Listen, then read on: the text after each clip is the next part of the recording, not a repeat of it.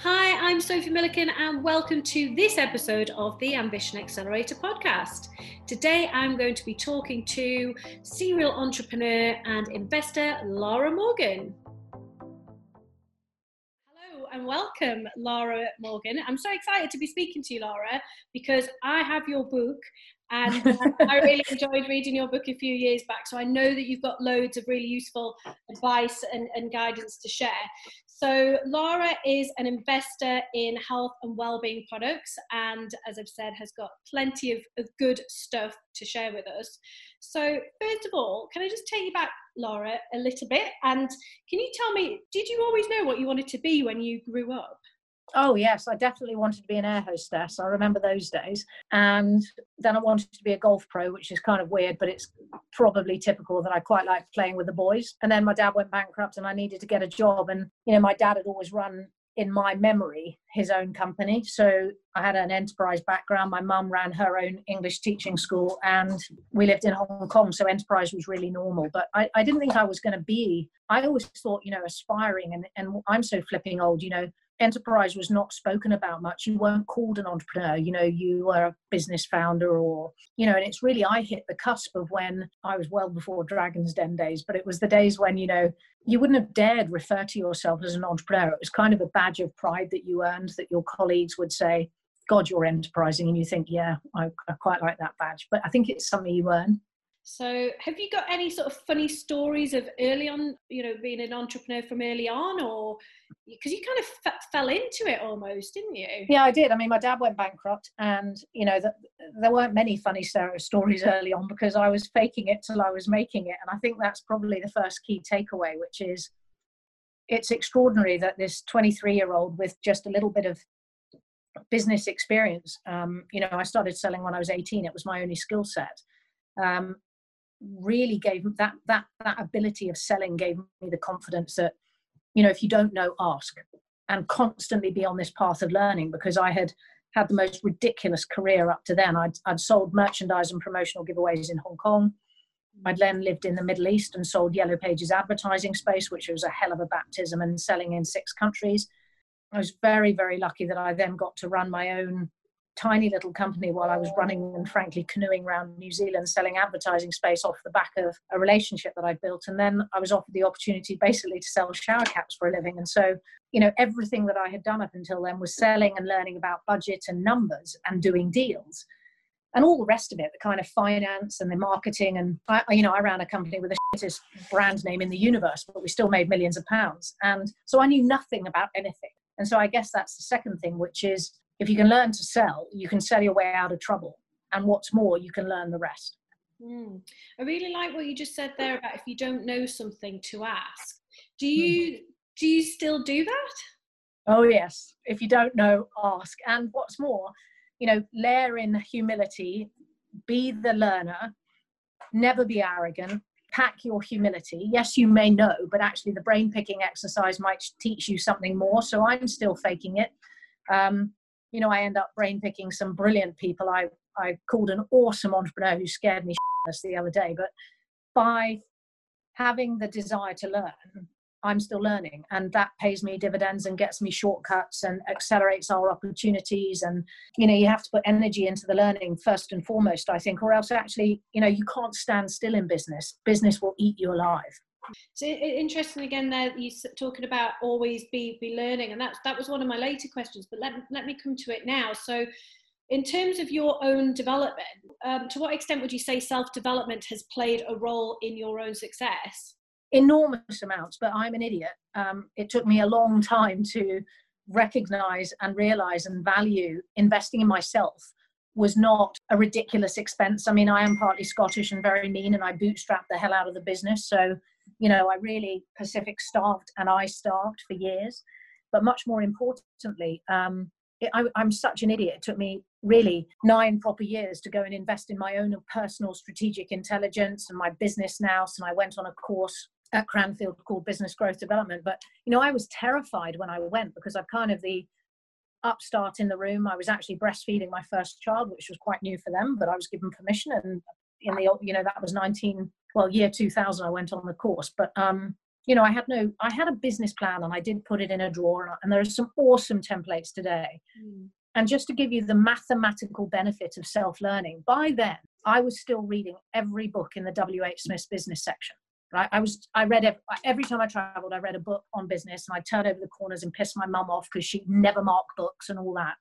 And then I'd rip them out sometimes. That really would have wound her up, and put them in my team's boxes to say, do you think we should do this? Take photocopies. That's illegal as well. So, break the rules. That's fine. But the truth is that gave us cutting edge information. But what it didn't give us is a really complete plan. So I got a grant for my learning, which you can get. And I went to Cranfield, and I had the most, life-changing experience, because I finally really understood formality of business. And since then, I've had the privilege of going to Stanford and London Business. I've even lectured at London Business School. God knows why they would let me in. But, that constant learning underpins everything. This morning, I got up at 7 o'clock and I listened to the Global Fit Summit, because I'm trying to become an expert in fitness and health and wellness. How do I learn? Listen to the experts. Brilliant. I love that. And that was going to be my follow-up question around, do you still do that now, even though you're perceived to be very successful? And do you keep learning? I've got a better thing to challenge. Well, perception of success, unfortunately, is very simplistic, because kind of people think it's around a bank account. It's actually around happiness. Do what makes you happy. If you can plan in life to do what makes you happy or content, and that's been my life plan since 2004, when I started really life planning. And of course, that might come with sacrifices. Along the way, I've had 3 wonderful children, but they haven't seen their mum as much as others might have seen her. But I captured that in the book, as you've rightly said. And I've accepted that on balance, the sacrifices I have made so far give me the freedom and the choice to continue doing what the bloody hell I like. And, that's a pretty good equation. So for me, freedom, choice, is the most valuable currency in the universe. There's nothing better. I couldn't agree more. I did my first TEDx talk just before lockdown, actually. It came out a few weeks ago. And I was talking about the fact that for me, money equates to freedom to make the choices. Me too. Security. Yes. I mean, because my dad went bankrupt, the security card, I think, was the kind of, gremlin on my shoulder that was going, you need to bank it, you need to, and for the years we had an amazing growth curve, thanks to my amazing team at Pacific, who I will never, ever forget. And I have the privilege of working with today, many of them. And the bottom line is that whatever drives you, it has to be something much more than money, because money isn't enough. And actually, as you start to accumulate, inverted commas, paper wealth, like an asset in a business, and I had 99% of Pacific because I ducked and I dived, but actually that was probably a mistake as well, because I might have grown faster with using someone else's capital. But you exit at 20.2 million and you have 99%. Let me tell you, you're never going to look back. But I maybe I could have done better. And I think that's the kind of driver today, which is, why do you work like an idiot? Why are you playing? I'm playing with candle packaging because I want to be better and different. And I'm relentless and I love it. And I can't, if we're inventing or we're doing differently, then that's my drug. You can tell that you love it because you come alive when you. Yeah, I mean, it's. And I'm the same. I can't ever imagine retiring, because I love the chase of things and the excitement that it brings. And I often feel that, although I know that I work a lot more hours than other people, it often doesn't feel like work because I enjoy it. And so I don't. Yeah, you're in your playground, aren't you? Absolutely. So that brings me on to a key topic in the book, which is about work-life balance. And I get really annoyed that women always get asked about that, because I don't see men getting asked about that, or not in the same way. And in the book, I talk about the fact that I don't think work-life balance exists. And actually, my view is that you can only ever prioritize a couple of things at one time. You can't really have it all, in the sense of being able to do everything at one time. What's your view on that? Well, I'm laughing because here in front of you, I have the most stupid title piece of paper called Find Your Balance. And I don't even agree with it, right? Well, I mean, years ago, and I've never, you can see my scribbles. I never stick to anything. But I do stick to the fact that if this is my life, this circle, and I'm engaged, what I've worked out, this is my balance. If I'm spending time building businesses and doing in the shaded area, the family has to fit into the other stuff, as does fitness and the dogs and various other bits and pieces, like, being a civilized human being and putting back into society. That's my balance, right?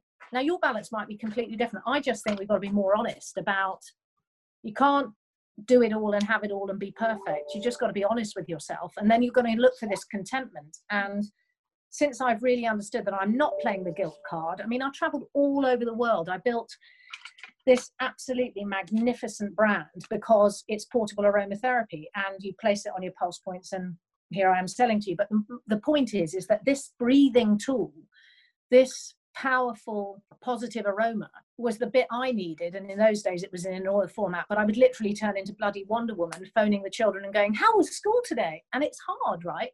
And I never had a balance. I was knackered. I felt like chewed string most of the time. But that is enterprise. And if you don't want to play that game, you ain't going to make 20 million quid. So, choice, isn't it? It's a choice. Absolutely a choice. And now that the kids are a bit older, have you ever had any conversations with them around how that felt for them as they were younger? Yeah, I mean, really, really interestingly, about, I don't know, 2-3 years ago, my very bright, very academic, quite scary 21-year-old, so I guess she was younger, 18 or something, reduced me to tears because she had an epiphany, I think, that, you know, the reason we have a swimming pool and a tennis court, if you like, or we live in heaven on earth, and I feel more deeply privileged today about, you know, the isolation that some people are living in, is because of the sacrifices that I made on her behalf. But I was always driven because my goal was to be able to afford choice to send my children to the best schools. That was bull, by the way, because I think the education system's broken. So you think you want something, you then earn it, and it's not necessarily as you perceived it. So you learn lessons on the way. But yeah, Katie reduced me to tears because she, you know, she's now got a mum that can help her with her network, who's in business, who's kind of different. And interestingly enough, I think I'm very lucky that I got pretty grounded children. That's because I'm also the nastiest mother in the world, apparently. As in, you know, they don't get the best tech and they don't get lots of things that other, perhaps more spoiled children would get. Well, that's to do with your values rather than cash, isn't it? So that's absolutely. But you know, how do you teach someone your priorities? I've got my 18-year-old's doing volunteering. Is she 19 actually? I forget.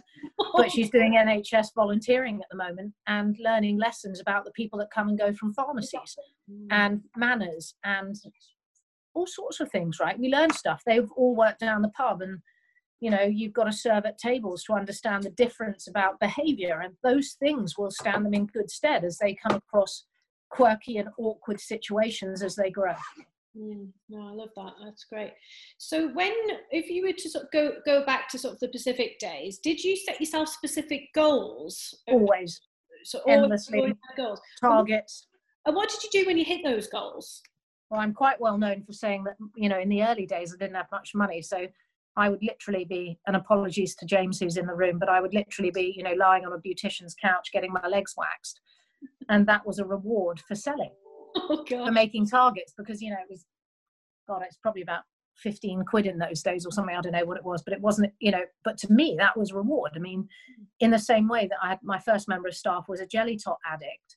So I knew to bribe her, I needed to have jelly tots at hand. And the best learning that I can give people, you know, if there's a listening group that want to really act, is don't reward somebody something that you think they want. Find out what they want and then reward them what they've earned, kind of thing. You know, there are a couple of things that I dictate with my younger people, which is setting up a pension when they get a raise and, you know, at the stage where I think they can afford it. But yeah, I mean, we did mad stuff at Pacific and we winged it for years. And I never told a lie, and I never made a promise I didn't believe we would keep, but I definitely pushed boundaries. And I think that is enterprise.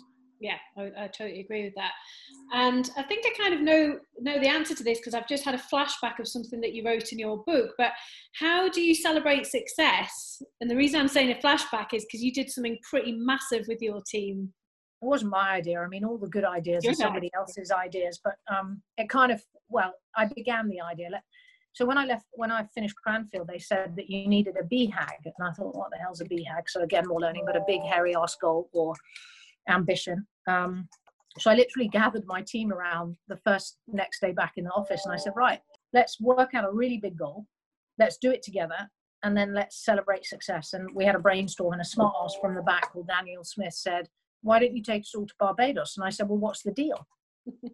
And they kind of said, well, what about if we make £1 million of profit? Now, at that point, we were making about £670,000 profit a year. And within the next 12-month period, we made the £1 million. So I know for a fact that all of them drank the menu of drinks at the place we went to in Barbados. But I have to say that it taught me, about that thing of joint rewarding. And it's something that we're working on again now that the businesses that I invest in today have momentum. We want to celebrate and reward people according to the effort they put in. I love it. So do you always take that time then to celebrate success and to just... No, I'm rubbish at it. I'm relentless, and I like, I need to improve in that area. And it swings and roundabouts. Business people will always assume that because you've had one successful business, it's easy to have the next. Well, it's not. It's easy to fail. And it's a lot easier to fail. And many people fail, and many people don't come out the other side. And 56% of businesses set up in their first 3 years never make it to year 4. Mm-hmm. And then of those that are left, I think it's some amazing statistic, like 50% more fail by the time they're in year 5. Yeah. The statistics are horrific. So yeah, I remember we had a big celebration when we were 5, based at and so you should. Yeah, it was good. So just a couple more questions then. Who would you say have been your role models throughout your career? I've my parents were unbelievable. They taught us old-fashioned values, and for that I'll always be grateful. Like, if you look after the pennies, the pounds will look after themselves, and if at first you don't succeed, try again. And all the classics, right? I can bore you witless, but actually they're really important. But then in terms of inspiration, I think one of the most important things that I would share with perhaps listeners is the kind of mentorship, the reach out and get someone you like and respect, the learn from a marketeer if you need to know marketing, learn from a people person if you need to know human resources, I should say. But, at the moment it's a bit of remains. Reach out to the real experts that you can relate to. It's like your accountant and your lawyer are paid by you and they live by what you earn. So interview them rigorously and select wisely someone you really believe you could sit on a flight to Australia with. If you do not think you can share a seat on an aeroplane with someone to Australia, they shouldn't be your accountant, your banker, or your lawyer, because they're boring enough as it is, right? But that's really solid advice, and I say it with a touch of humor, but I'm deadly serious. I've worked with my lawyer for the best part of 24, 5 years, and I would put my life in his hands, and I trust him implicitly. That's good. Have you ever had imposter syndrome? I didn't even know what it was. And when you found out what it was... Of course everybody has it. I don't know that I'd call, somebody's labelled it. In the same way that some stupid woman labelled the glass ceiling, because no man would have been as descriptive as that. Do I have doubt? Am I scared sometimes? Did I have concerns about some of the lunatic ideas, like printing 500,000 sachets and then thinking I'd sell them, even though I hadn't shown them to anyone, but I thought it was a good idea? The madcap stuff we used to do. And it's not all mad, because at the time, it's what feels right, it's what seems right, it's what's going to grow your business. So, no, I don't think I that's fine. It's fine to say. The thing that I would say to your lot is, if you think you've got imposter syndrome, remember this, right? Every time you listen to the imposter, you're going nowhere and you're doing nothing. So the best thing you can do is make a sodding decision and make a mistake fast, because then you've learned something. And then you can make another quick decision and go in another direction and learn fast again. And you might be wrong again. But so what? Because you're now 2 steps further and closer to success. And that's the way I've looked at decision making. And I'm often wrong, but fortunately I'm sometimes right. I like that. And it's about that fail fast and fail quick. Absolutely. Whatever that saying is, I think that's a good one. Fail fast and also hire slow. Yeah. Oh yeah, definitely. I think that's very good advice indeed. So just to finish up then, have you got a key piece of advice that either you've had which has served you well, or just something that you have that you would want to pass on to somebody else? We always I don't have any right to give anyone advice. I think you should learn it from proper academics and grown-up people, but or a grown-up.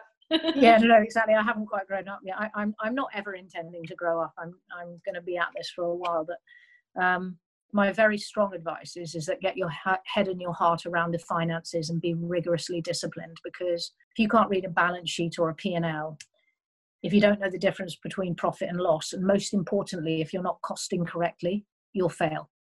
Because you have to cost allocate. So the time that I've gifted you, you know, I could charge you £1,000 for half an hour, or, you know, 5,000 quid for a speech. But the truth is that I had to get to the speech, right? I had to turn up. I had to think about it. I had to think about it and not something else. Or I had to be ready, and, you know, I had to do something that wasn't necessarily going in one direction, but was a chosen direction. And maybe, you know, hopefully there's an upside, because I absolutely, you know, believe in giving back to the society that has looked after me so well.